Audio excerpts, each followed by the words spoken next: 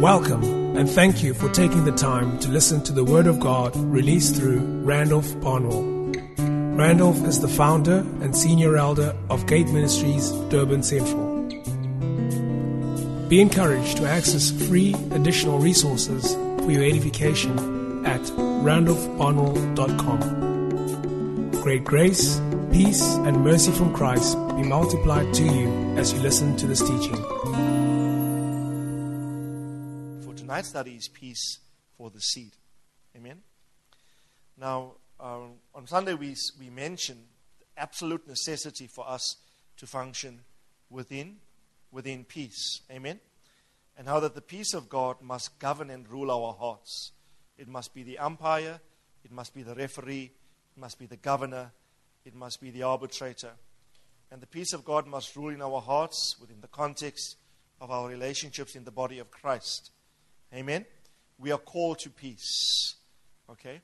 And we read in Psalm 122 that walls are described as peace and the palace as prosperity. And let peace be within your walls and let prosperity be within your palaces. And I really want to encourage you. You must guard the state of peace internally within your soul, because you've got to have peace within before you can have peace relationally. And there's two dynamics. Have peace within your soul. Have no turmoil, have no worry, etc. No strife within, no tension within. And then also exhibit peace then outwardly in terms of your relationships. Okay, and so Isaiah 32 speaks about a peaceful habitation, a peaceful environment. And I say this to you, your environment does not dictate or determine your state. The opposite is true. Your state configures and determines your environment. So if you want an external habitation or environment of peace, right, you don't seek that first. You work on you and your representation of peace. Your environment will adjust itself to who you are. So when you become a man or woman of peace, so too will your environs, your atmosphere, be it at home, in your marriage, all of your relationships will then start to be characterized by the peace of God. And I want to encourage you, let the ruler rule. And Colossians 3:15 says, the peace of Christ must rule. The moment the peace of Christ is not ruling, you're prone to be thrown into states where peace is absent. Right? And then strife, tensions, and all sorts of things creep in. It's so serious for me that because peace is central to what the kingdom is, Romans 14:17, for the kingdom of God is righteousness, peace, and joy in the Holy Ghost. So whenever you have absent peace, you have the kingdom not demonstrated. If you claim kingdom, you must have evidence. Part of the evidence of the kingdom is to be peaceful, being peaceable, and being peaceful. Okay? So peace must characterize your identity as a son. I'll talk about this next week. Peace must characterize your identity as a son. There are two scriptures in this respect.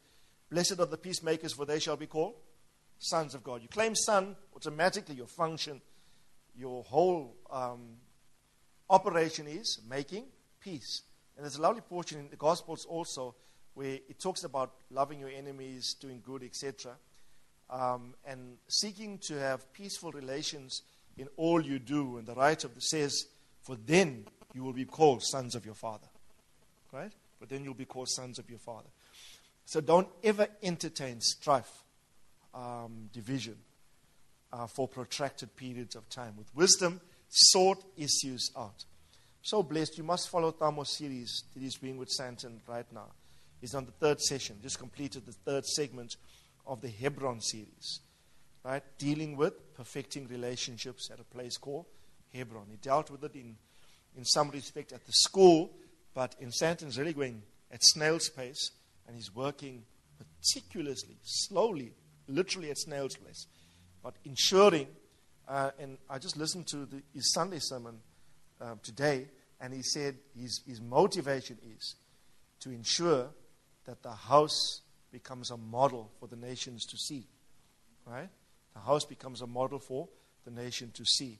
He keeps on saying, we rule nothing unless we master relationships. You're not going to rule nothing unless you become a man of peace.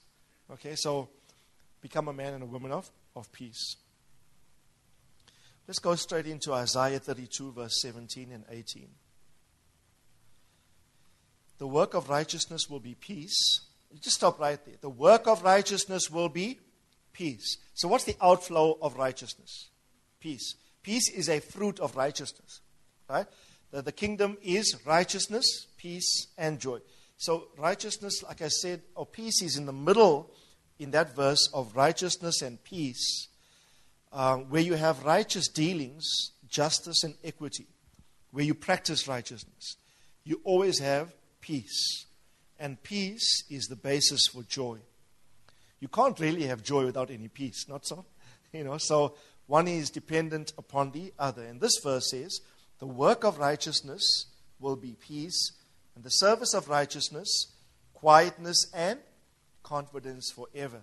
So where I have righteousness, I have the fruit of peace. Where I have peace, there will be notable expressions of two things: quietness and confidence. Quietness is not as in not speaking or low volume. It's simply an inner state of absolute settlement, satiation, completeness. And with that comes tremendous confidence. Right? You know who you are in the Lord. Right? I said peace is a position not of fragility or weakness, but it's a position of strong military might in God. And he who is at peace really knows who he is in God. A peaceful person is the most confident person. Right? In fact, the opposite we think is true. You get the person in your workplace that's always fighting. It proves they're the most insecure. Right? But we take our cue from externalities and don't view it carnally.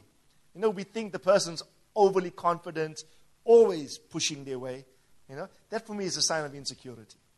Right? But the peaceful person even will hold his peace in confidence, knowing who he is, has nothing to prove to anybody. Amen?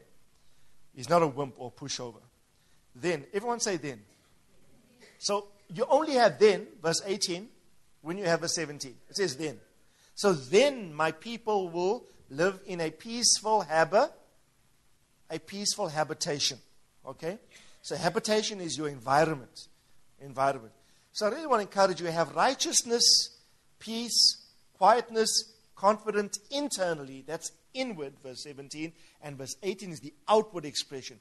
Then in your environment, your habitation will be characterized by the peace of God. Okay? I love Psalm 85, verse 10b. It says, righteousness and peace have kissed each other. Right? Righteousness and peace have kissed each other.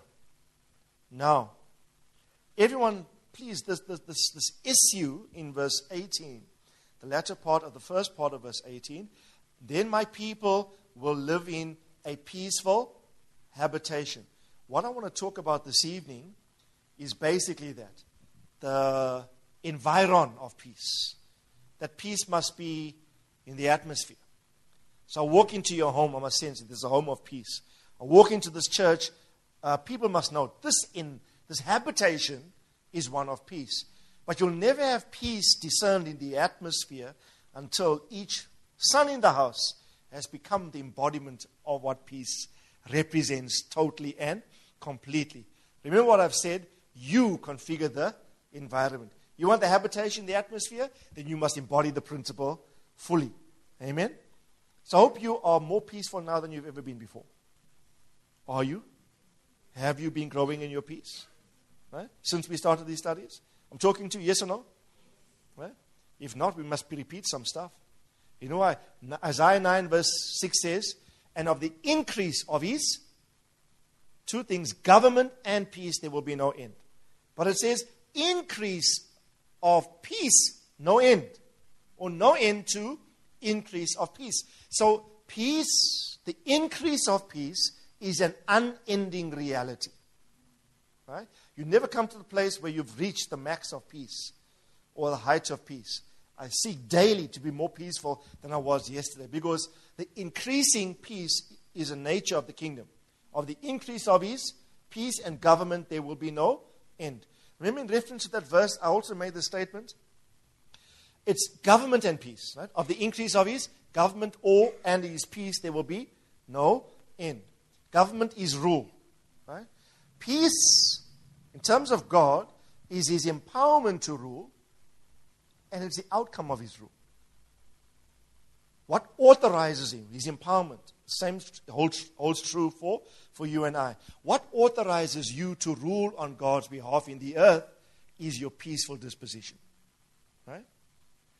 And your attitude and your acts, your mindset and your behaviors. The outcome of everything you think, everything you do, must be peace. Please, you must catch this principle. Let me say it slowly. In reference to God, his empowerment to govern is peace. What makes him governor is the fact that he's peaceful. And when he governs, the outcome of his government is peace. Same holds true for you and I. What is your authorization to govern and rule? Peace is your empowerment or your authorization. When you do rule, for example, when everything you think, every behavior, every act you do, the outcome of that must always be peace. Then it is said the kingdom has come. Right? When these things are seen and are notable. So I'm really after a peaceful habitation. I'm going to show you my mind has really been challenged about this just this week in my study of this principle in the Bible. Context is everything. Environment is everything. Samuel came in the midst of prophets. Remember? He was looking for donkeys or something. And he met those prophets, musical prophets coming down the mount. And when he was in their midst, the Bible says he began to prophesy. A prophetic spirit came upon him who was not a prophet. And there was a proverbial saying that went throughout all Israel. Is Samuel also a prophet? Right? Sorry, Saul. Not Samuel, Saul. Is Saul also a prophet? Right? So, the environment, he tapped into in a prophetic environment so powerful, so infectious, it changed his function, or it qualified him to do things which ordinarily he would not have been able to do. Such is the power of environment. So you'll see the link shortly with prosperity. Right?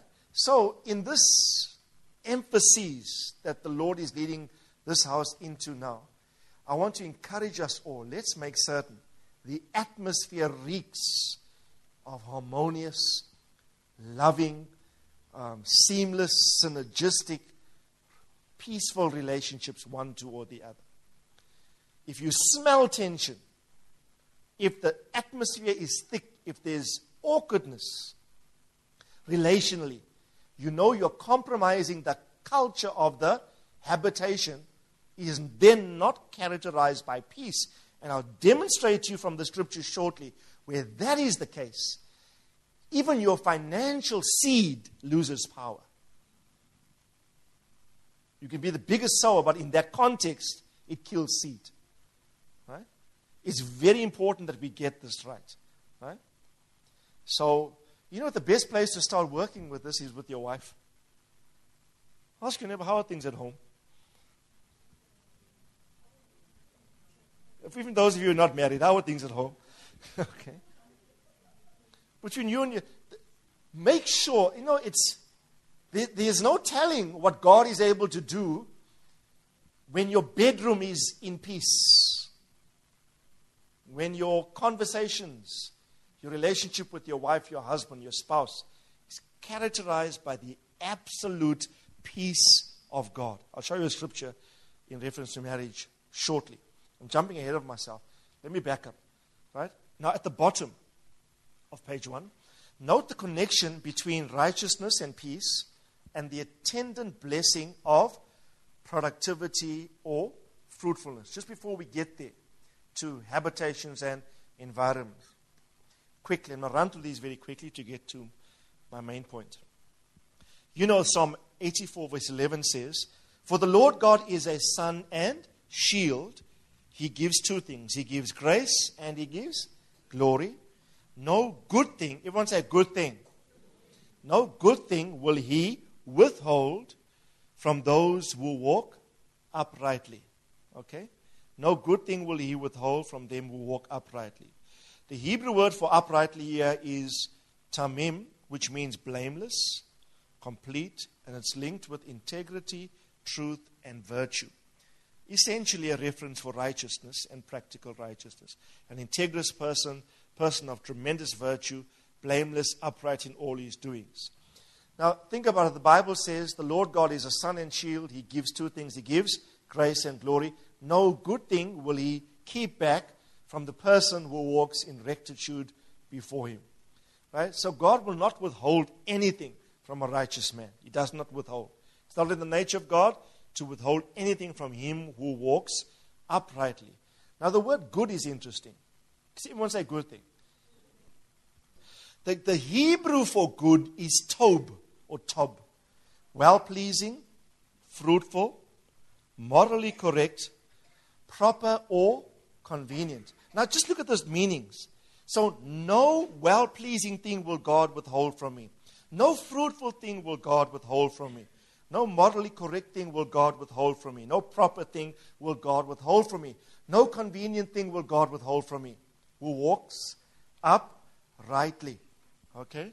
But on page 2, I've analyzed this word in a previous study before. I just want to go to this very, very quickly. Whenever you see the word good, tob, no good thing God wants to keep away from you. The word good, tob, implies the following. That which is appealing and pleasant to the senses. Who would like that good thing? Appealing and pleasant to your senses. Do you want this? Come on, you need to. Your spirit, man, please awaken your spirit. You must catch on to the truth and reach out for these things. Next point, no useful and profitable thing will God withhold from you. That also which is abundant and plentiful. How's that? Good thing. That which is kind and benevolent, that which is proper and becoming, is good in a moral sense as opposed to evil. Bears a general state of well-being or happiness. How's that? The better of two alternatives. I just like that last one. So, good thing. Now, remember in Genesis 1, next point.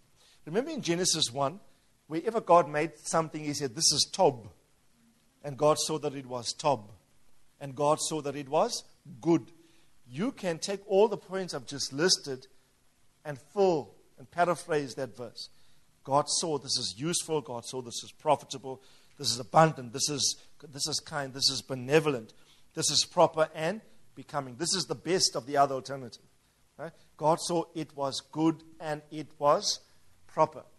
God made the earth in 6 days. Or not the earth. He prepared the entire context.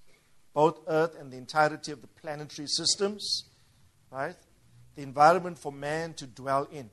And he put man on the earth on the 6th day. Right through the creation account, God said it was good, it is good, it is good, it is good. And then he puts man in. Right? So he prepares the context, which in his mind is good for man to function in. Okay? And so, whenever we see, if I think about that, and I think of Psalm 84, and God is saying, no good thing will I withhold from you if you walk uprightly for me, and I marry that with the Genesis account, God is saying to me, Randolph, even now I'm preparing contexts. I'm preparing, everyone say environments. I'm preparing the spatial sphere in which you are going to function, be fruitful and multiply and represent me and function on my behalf, but I'm already preparing a context, a structural environment in which you are going to function. Amen? And this thought just hit me forcefully, I think on the weekend. On Saturday, as I was thinking about this, because sometimes you think that things aren't moving as fast as you would like them to. Don't you feel that way? That God, can't things just move a bit faster? I just want to do so much more for you. And God was assuring me, listen, keep yourself righteous. Just keep being blameless, keep being virtuous, keep being a man of integrity. Because there's no good thing, no tob I'm going to withhold from you. Like I made everything in the creation account, it was good.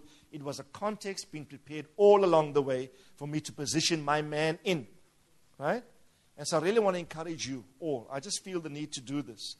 God, without your knowledge or awareness, is preparing your context even as we speak. And God is not going to withhold that from you. So point 2, there was a prepared context, an environment conducive for success and for rulership. Amen? You're going to thrive, be fruitful and multiply in that domain that God is busy preparing for you. Amen? I really believe there's going to come lots of changes from now and in 2014. Be prepared for lots of changes. I see the goodness of the Lord coming to us in a very, very, very significant way. Amen? Tell your neighbor it's a new season. It's a new season for us. I really believe this with all of my heart. Amen? Now look at the other, but the imperative is upright. Maintain your uprightness. Keep diligent. Keep consistent. Keep going. Don't take 10 steps back. Keep going because God's not going to withhold the thing that He has prepared for you. Will walk upright. He's going to give you grace and glory because He's going to be your sun and your shield. No good thing will He withhold from them that walk in righteousness or uprightly before Him. Third benefit, clarity of vision. I'm just giving you some blessings of righteousness that are associated with productivity and fruitfulness and prosperity. Proverbs 4:18, the path of the righteous is like the light of dawn. It shines brighter and brighter until the full day. I like this verse. It speaks about clarity as one progresses in the day. It shines progressively brighter and brighter even to the coming of the full day. And you're going to see with greater clarity. Everyone say greater clarity. So I declare upon you, things might be a blur right now. You might not know what to do, but God's going to give you clarity. If you are righteous, your path is always going to be characterized progressively as you walk with greater clarity. Right? My path shines brighter and brighter even to the coming of the noonday. I challenge you when somebody asks you tomorrow, how was your day? Tell him, you want to know what the Bible says about my day. Right? My day, the path of the righteous man, his day shines brighter and brighter even to the coming of the full day. Right? Things are getting better and better, not worse and worse. Please, I want to encourage you tonight. I'm trying to get your mindset right. Things are going to get better and better for the sons of God, even within the context of global crises and calamity. Even your personal, in the context of your personal crisis, you will always come out the better. Amen? Things are going to get better for me. I'm telling myself this daily. My path is going to shine brighter and brighter so long as I maintain my righteousness. Healing. Everyone say healing. Those who fear my name, Malachi 4:2, the Son of Righteousness will rise with healing in its wings. You will go forth and skip about like calves led from the stall. So healing is your portion. Next benefit, favor, grace, and protection. Psalm 5, verse 12. For it is you who blesses the righteous man, O Lord. You surround him with favor like a shield. Right? You know, God's favor on you is God's, Dr. Seki says it's God's affirmative action program. God's unfair advantage policy for His sons. God is just favoring His sons. And God says, my favor on you is actually my protection. My favor on you is your shield. So we married this with Psalm 84. The Lord God is a sun and a shield, giving grace and glory. No good thing does He withhold from them that walk uprightly before Him. So His favor is your protection. Genesis 15, He said this to Abraham after he paid tithe to Melchizedek in chapter 14. In Genesis 15, verse 1, after these things, the word of the Lord came to Abraham in a vision saying, do not fear, Abraham. I am your shield. This was just after a massive defeat of 4 global empires, an alliance of 4 major Persian kings. This man simply defeats them, probably concerned about his future. Honors Melchizedek with his tithe. First thing God comes to him, Abraham, I am your shield. I'm your protection, right? And your reward. And the word reward here is a numerical accounting term implying remuneration. God is saying, I'm your check. I'll write all your checks from now onwards. He's saying, I'm your reward. I will personally see to it that you are well taken care of. And my shield will be my favor round about you. Amen? And this is very important that we understand this. The next benefit is, I like this. This is where I really want to get to. Fertility and productivity. Fertility and productivity. When righteousness and peace abound, our land, that's our environment, our atmosphere, our context, will yield its produce and prosperity will result. Psalm 85 verse 8 says the following, I will hear what the Lord will say, for he will speak peace to his people. Tell your neighbor, I know the peace speaker. We sing that song, yeah? I know the peace speaker. I know him by name. Now this verse says, I hear what the Lord will say, he will speak peace to his people and to his godly ones, but let them not turn back to folly, right? Acting unwisely. Surely his salvation is near to those who fear him, that glory might dwell in our land. Loving kindness and truth have met together. Righteousness and peace, again, have kissed each other. So where you have righteousness, you have peace. And the outcome of this, truth springs from the earth, and righteousness looks down from the heavens. Indeed, the Lord will give what is tob. Here's the word again. The Lord will give what is good, and our land will yield its produce. Now, the land is context, environment. Your whole environment suddenly starts to change. Hands up. Who needs a change of landscape? Who's tired of seeing the same landscape the same things every year in, year out, week? I really believe God is about to change some scenarios. Amen? Some of you need to shift house even. I said to you, you must shift. Huh? You must shift. I'll come with you. And I believe God wants to bring you into a place of abundance, not for ostentatious showing, but for function. God is positioning us in a particular place as a platform to beam the message He has given to us to a far wider audience. We're going to reach more. Amen. And the next verse, 13, says, righteousness will go before him. And I like this. Will make his footsteps into a way. Everyone say trailblazer. Pioneer. You know the trailblazers, the pioneers, those frontline people? They go ahead of others. And it says their footsteps become the way of others. The initial steps. They're the first. So you can become a pace setter, as it were. Your footsteps become the way of others. But it says, righteousness goes where? Before him. Righteousness before you as you walk. God makes your footsteps into a path for others to trod upon. And this house is that house, which I believe our righteousness must be so strong that it will go before us.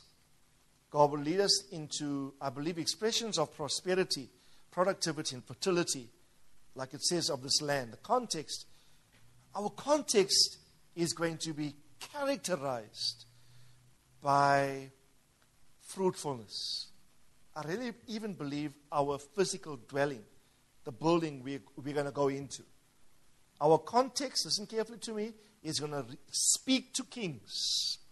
We'll be able to invite kings and address kings. Amen? Do you believe these things? Amen? So I really want to encourage you, start to have the mindset, I'm a firstborn son. I'm a king priest. Right? I'm not less than. I'm preeminent in rank over the enemy. I'm preeminent in rank. I'm preeminent in dignity. I'm the excellency of God. All these prophecies relative to the firstborn. Genesis 49, that was said over Reuben, right? I'm the one who bursts the womb, right? I speak forth. I break forth in the womb there, basically. I burst the womb. I break forth into the new realm that God is leading me into. Break forth the time bubble. And I open new kairoses in God, right? I'm the fertility and the showcase of all of my Father's strength. Firstborn, in the absence of my Father, I have the right to speak. I have the power of double mouth. When I speak, it's like the power of witness in me, for my Father backs everything I say in the earth. Amen? So as I teach today, I'm not just educating you, I'm making decrees over you.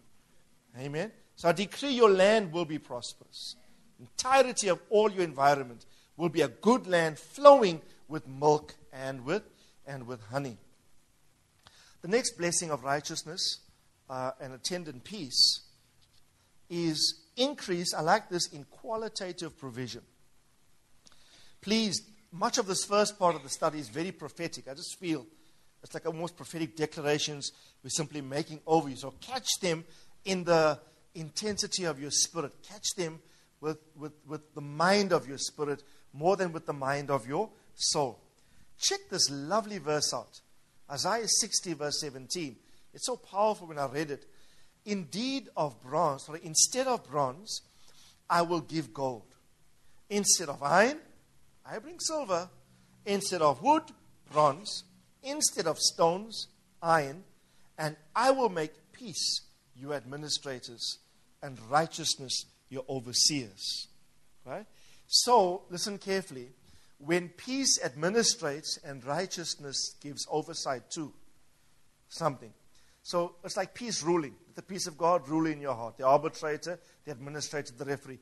When peace is the administrator and the principle of righteousness is the overriding, overseeing principle, for example, in your life, in all of your relationships, in your business, in the way you treat employees or employers, in the way you relate to other brothers in the house, in the way in which you relate to the broader body of Christ. If those two principles are strong principles by which you function, righteousness and peace, when peace administrates all you do, overseen by righteousness, here's a prophecy for you. The Lord says, and I tried to depict it diagrammatically there in your notes.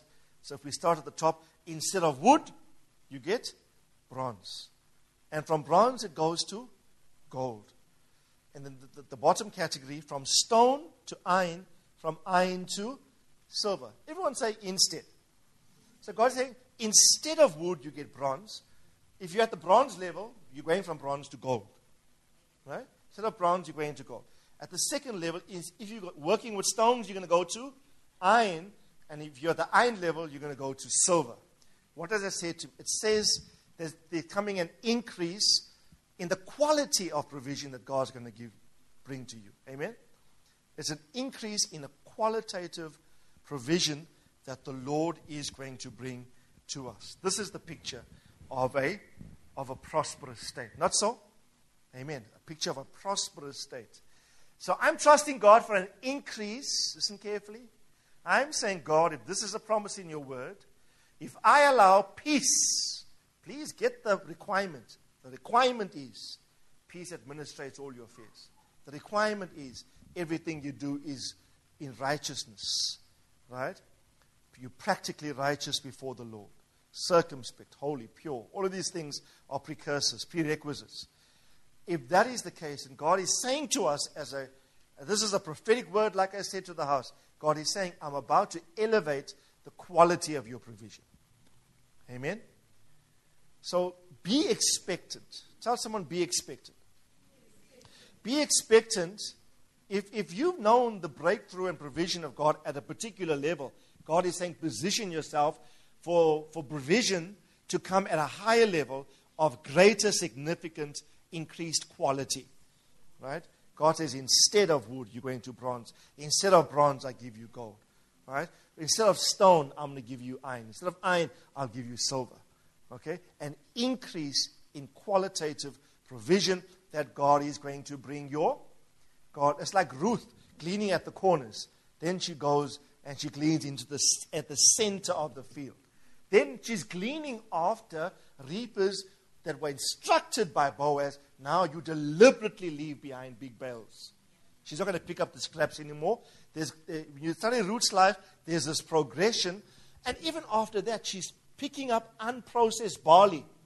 By Ruth chapter 3, where is she reaping? She's reaping not in the field, she's reaping at the threshing floor, where it's processed now and all the bad parts are removed. The quality is not now from the reapers, the quality is dispensed from Boaz himself. Every phase in an increase. Do you receive this? You sound very happy about this. Someone tells me this is, your man of God tells you, I'm hearing God saying, this is your promise. Right?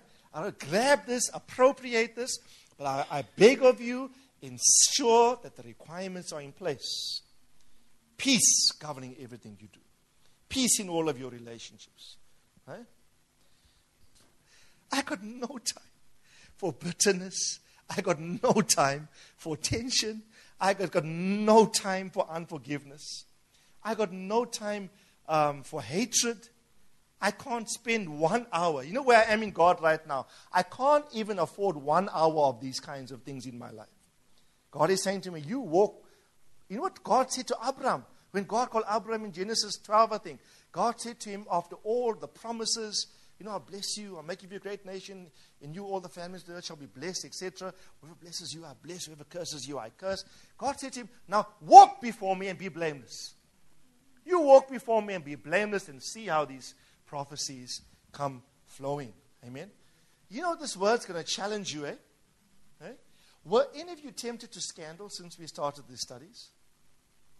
Be honest. Yeah? How did you react? Have you been obedient to the word? Right?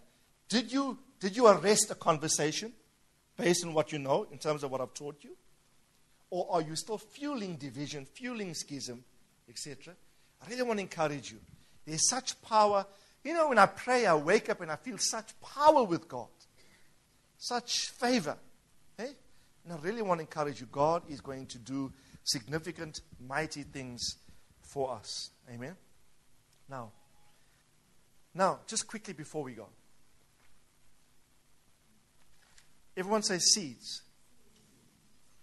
Now, in 2 Corinthians 9:6, I say this, he who sows sparingly will also reap sparingly. He who sows bountifully will also reap bountifully. You know that the context of 2 Corinthians chapter 8 and 2 Corinthians chapter 9 is one of the sowing of financial seed. Right? And you will reap based upon the quality and the quantity of seed that you sow. But turn over the next page. You reap based on the quality and the quantity of seed that you sow.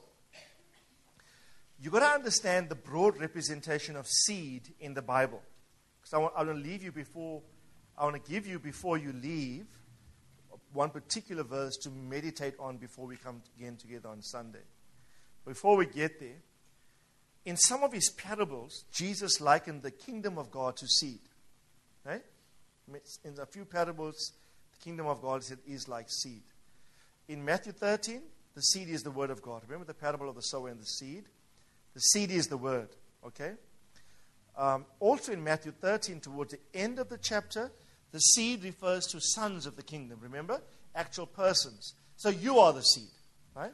So seed, yes, is the word, but the word must become flesh. The word becomes a person. And we've dealt with this very early on in the current series.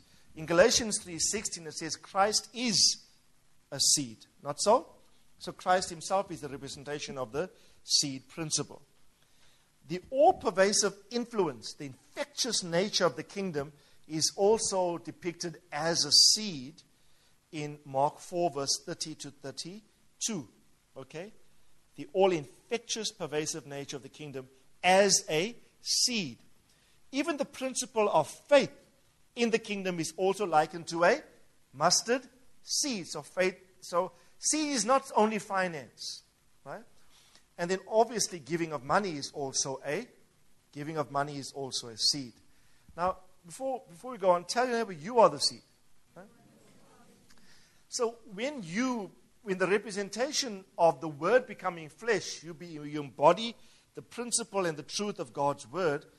And as Christ is a seed, so are you. And when you now give seed, it means much more.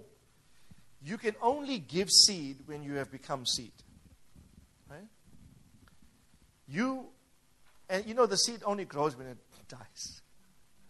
Unless the seed of God, unless the seed fall to the ground and die, the bite of the Lord. But if it dies, it grows and bears forth much, much fruit. Now, against that backdrop, I want to read the following scripture. And I will leave you with this thought. Everyone say peace for the seed.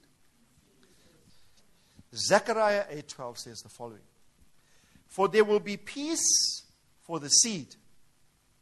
The vine will yield its fruit. The land will yield its produce. The heavens will give their due. And I will cause the remnant of this people to inherit all things. Say it with me, peace for the seed. Now, the contemporary English version of the Bible says, your crops are planted in peace. God's Word version of the Bible says, seeds will thrive in peace time. Right? Peace time. Now, the emphasis of this passage from these three versions of the scriptures is this. God is saying, if you want your seed principle, be it you, the word in you, the principle of faith, the all-infectious nature of the kingdom, be it your money, be it whatever you sow, whatever the seed principle represents in your life, what you must always have for the seed, the potential in the seed, to come to maximum harvest is peace. God says, you must have, God says, I'm going to give you peace for your seed. Now, as long as the earth remains, Galatians 8 says, seed time and harvest time will always persist. Right? But for us in the present economy, based upon what we've heard in this local house, I want to submit to you that your seed principle now, based upon what you've heard, is not going to work for you unless you ensure all of your seed expressions are done within the culture of peace. God is saying here to Israel, because they knew strife and tension, God is saying, I'm going to give you peace in your habitation, peace in your land, peace in your environment, so that when you sow your seed, the land will, look what it says. It says, the land or the vine will yield its fruit, the land its produce, the heavens will give their due, and I will cause you to inherit all things. Isn't that a picture of tremendous productivity, prosperity? God is saying things are going to happen not because of your seed, yes, because of your seed, but because of the culture or the environment in which your seed is sown. I give you peace for your seed. Right? Everyone say peace for my seed. Husbands and wives, don't argue about what should you sow if God is leading one of you to sow.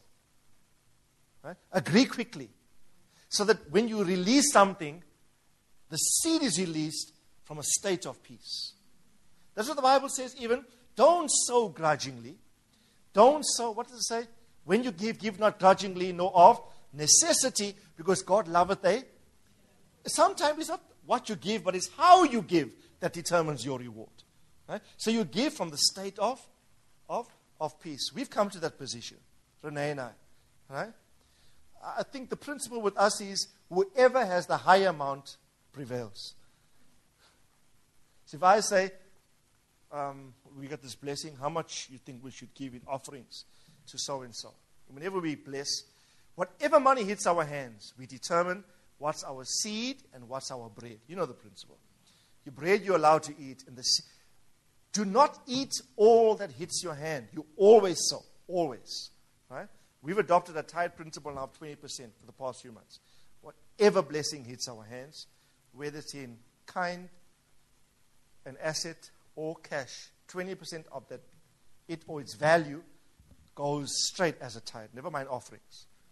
Principle now we've come to. Right? And we've seen the blessing of the Lord abound. Amen? But it's so important, the culture or the state or the environment in which you sow. Right? Very, very important.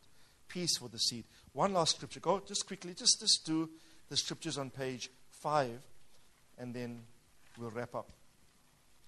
I wrote here, the potential within the seed is aborted if not fully realized. The potential within the seed is aborted or not fully realized if that seed is released within a context devoid of peace. You know what now, then, let me just be blunt. It's now illegal for you to sow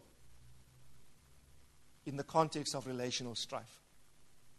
If you're entertaining relational strife in your midst and you want to sow and expecting a harvest, the potential within your seed will not be fully realized. Because God is saying, I'm expecting now this house to sow from the platform, from the environment, from the premise, from the basis of peace. Because when peace administrates and righteousness is your oversight, right? Your bronze becomes gold. Your wood becomes bronze. Your bronze becomes gold. In that economy, when peace is the administrator. If for no other reason, this is sufficient motivation enough for you to be peaceful. Because now it's going to determine your harvest. Now it's not just, in some sectors of the body of Christ, we're struggling to get people to sow seed. That's one thing. I'm assuming you are sowers. What I'm trying to do now is simply tweak and give more exactness to how you sow. Right? If you're still struggling, should I sow or not? Well, you're a long way to go. Right? We are in the culture of those that sow. And I'm saying there must be peace for your seed. In fact, practice this. Next time you sow your tithe, but you don't really sow a tithe, you give a tithe. Or when you sow an offering, or you're blessing somebody, a brother or sister, tell your mind, this seed, pray it if you have to. This seed is being released in absolute peace. I'm at absolute peace in my life. As far as I know, I'm living at peace with all men as much as it lies within my power to do. Right? I'm not the cause of divisions. I'm not the cause of schism. I'm sowing this in peace. Father, peace is my administrator. Peace rules my heart. Your peace guards my heart. So I release my seed in peace. And the vine will bring forth her fruit. The land, its produce. The heavens are going to give dew. If you look at that order, it's all topsy-turvy, that order. Because it should start the heavens give dew first, eh? It should start the heavens give dew, the land produce, and then the vine gives fruit.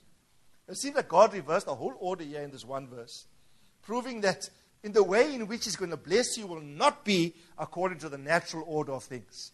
Right? So be prepared for God to blow your mind in the manner in which blessing will come to you. Amen?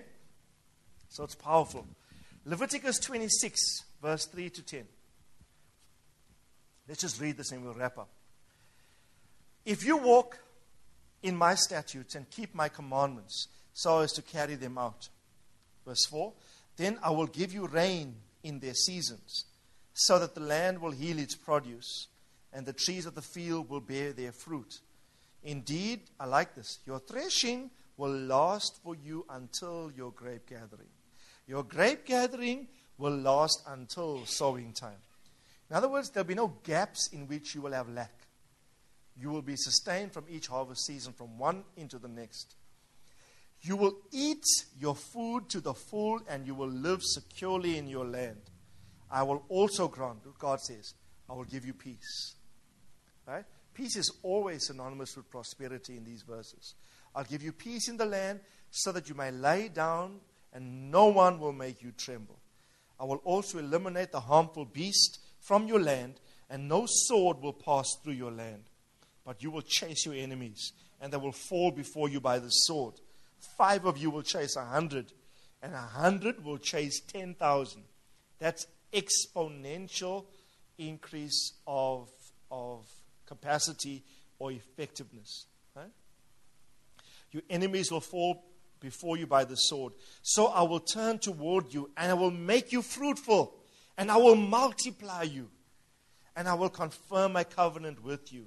I like this. You will eat the old supply and clear it out of the old, because the new is coming. God is saying, it's like, when I read this, I just use my sanctified imagination. God is saying, it's become so fast and furious. Your biggest problem is going to be handling.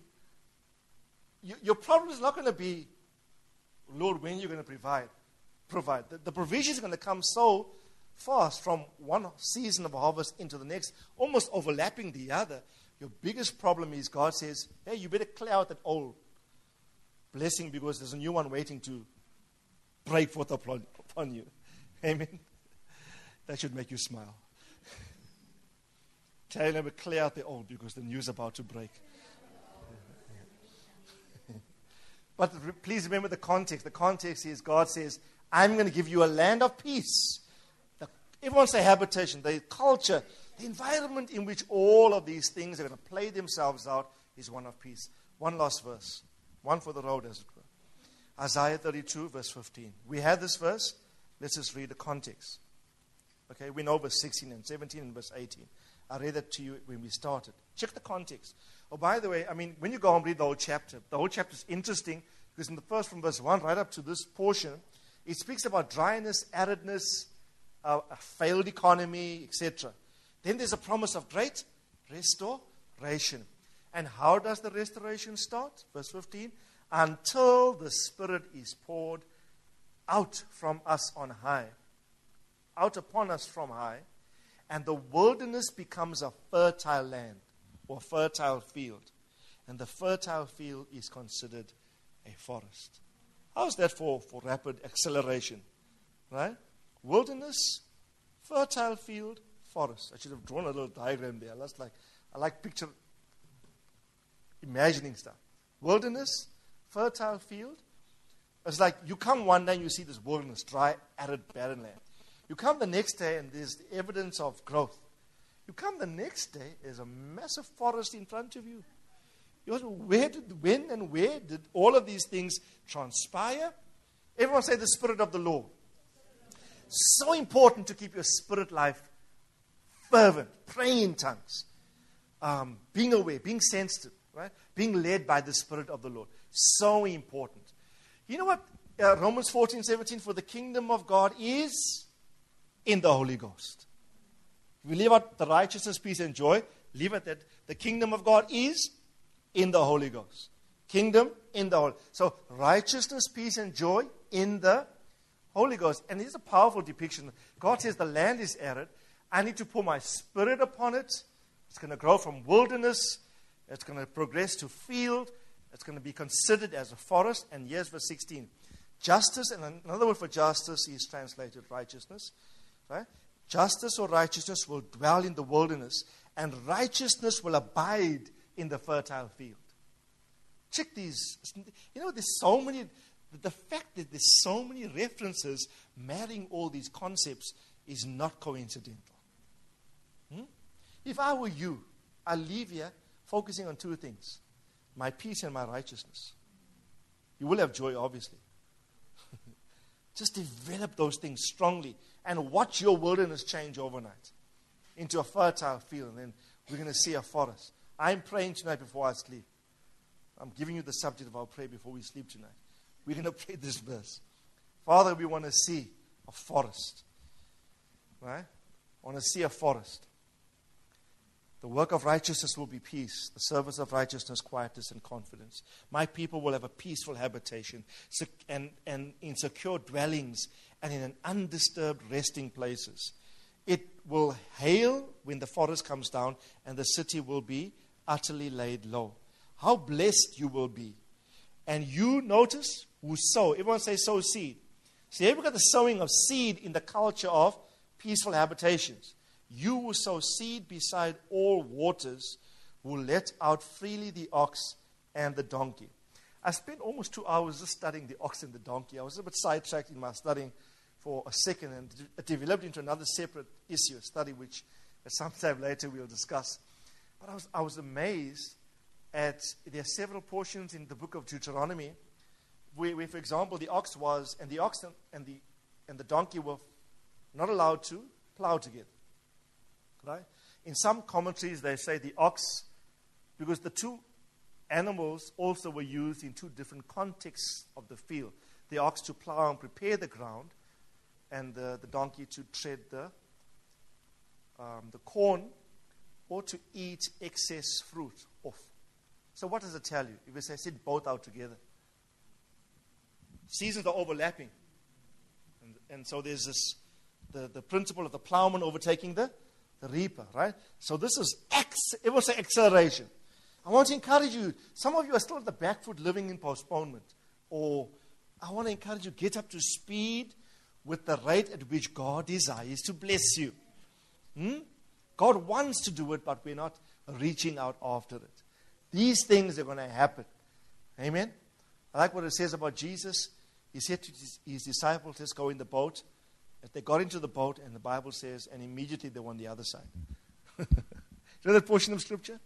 There was no rowing involved. All it meant, just position yourself, obey His command. They were in the boat, next verse, and immediately they were on the other side. No human effort of rowing. Who would like an immediately moment? Wilderness, fertile field, forest. Amen? Wilderness, fertile field, forest. Can't get this image out of my mind.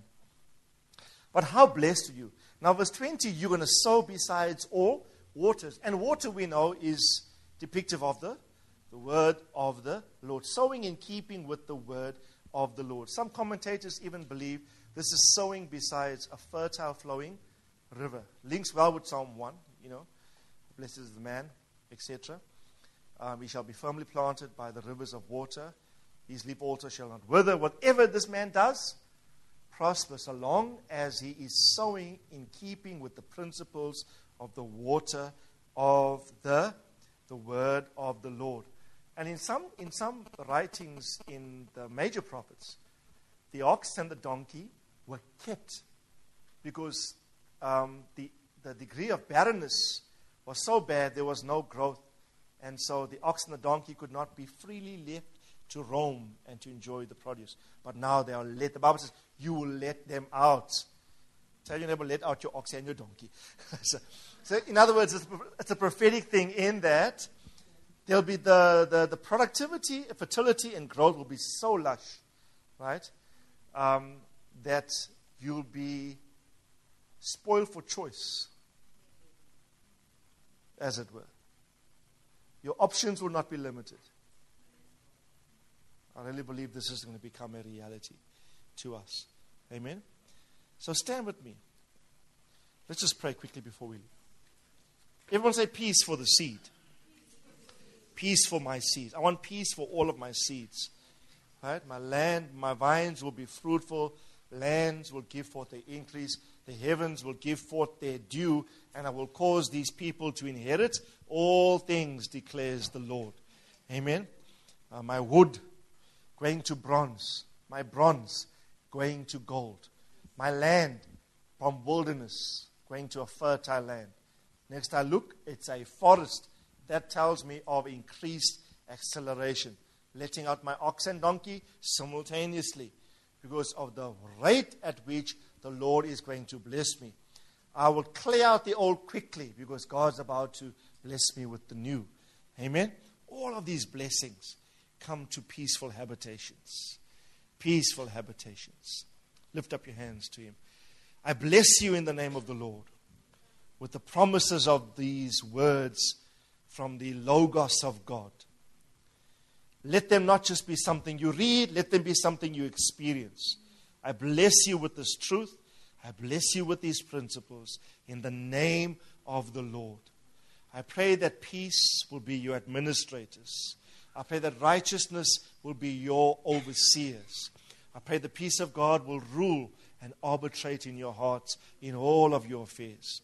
I pray you, whenever you are in need, that you will be anxious for nothing, but in everything by prayer and supplication with thanksgiving, you let your request be made known to God, and the peace of God that passes all human understanding will guard like a garrison, like a sentinel, will keep guarding your heart and mind.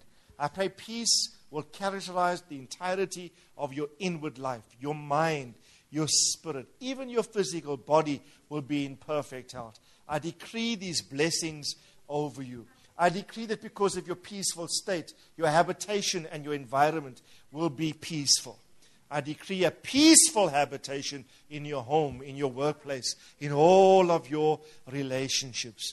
I decree that because your ways please the Lord, that even your enemies are going to start to be at peace with you according to the promise of the word of the Lord.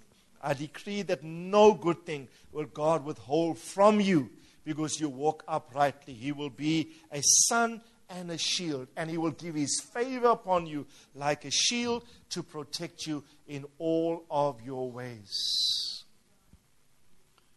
I decree righteousness, peace, and joy.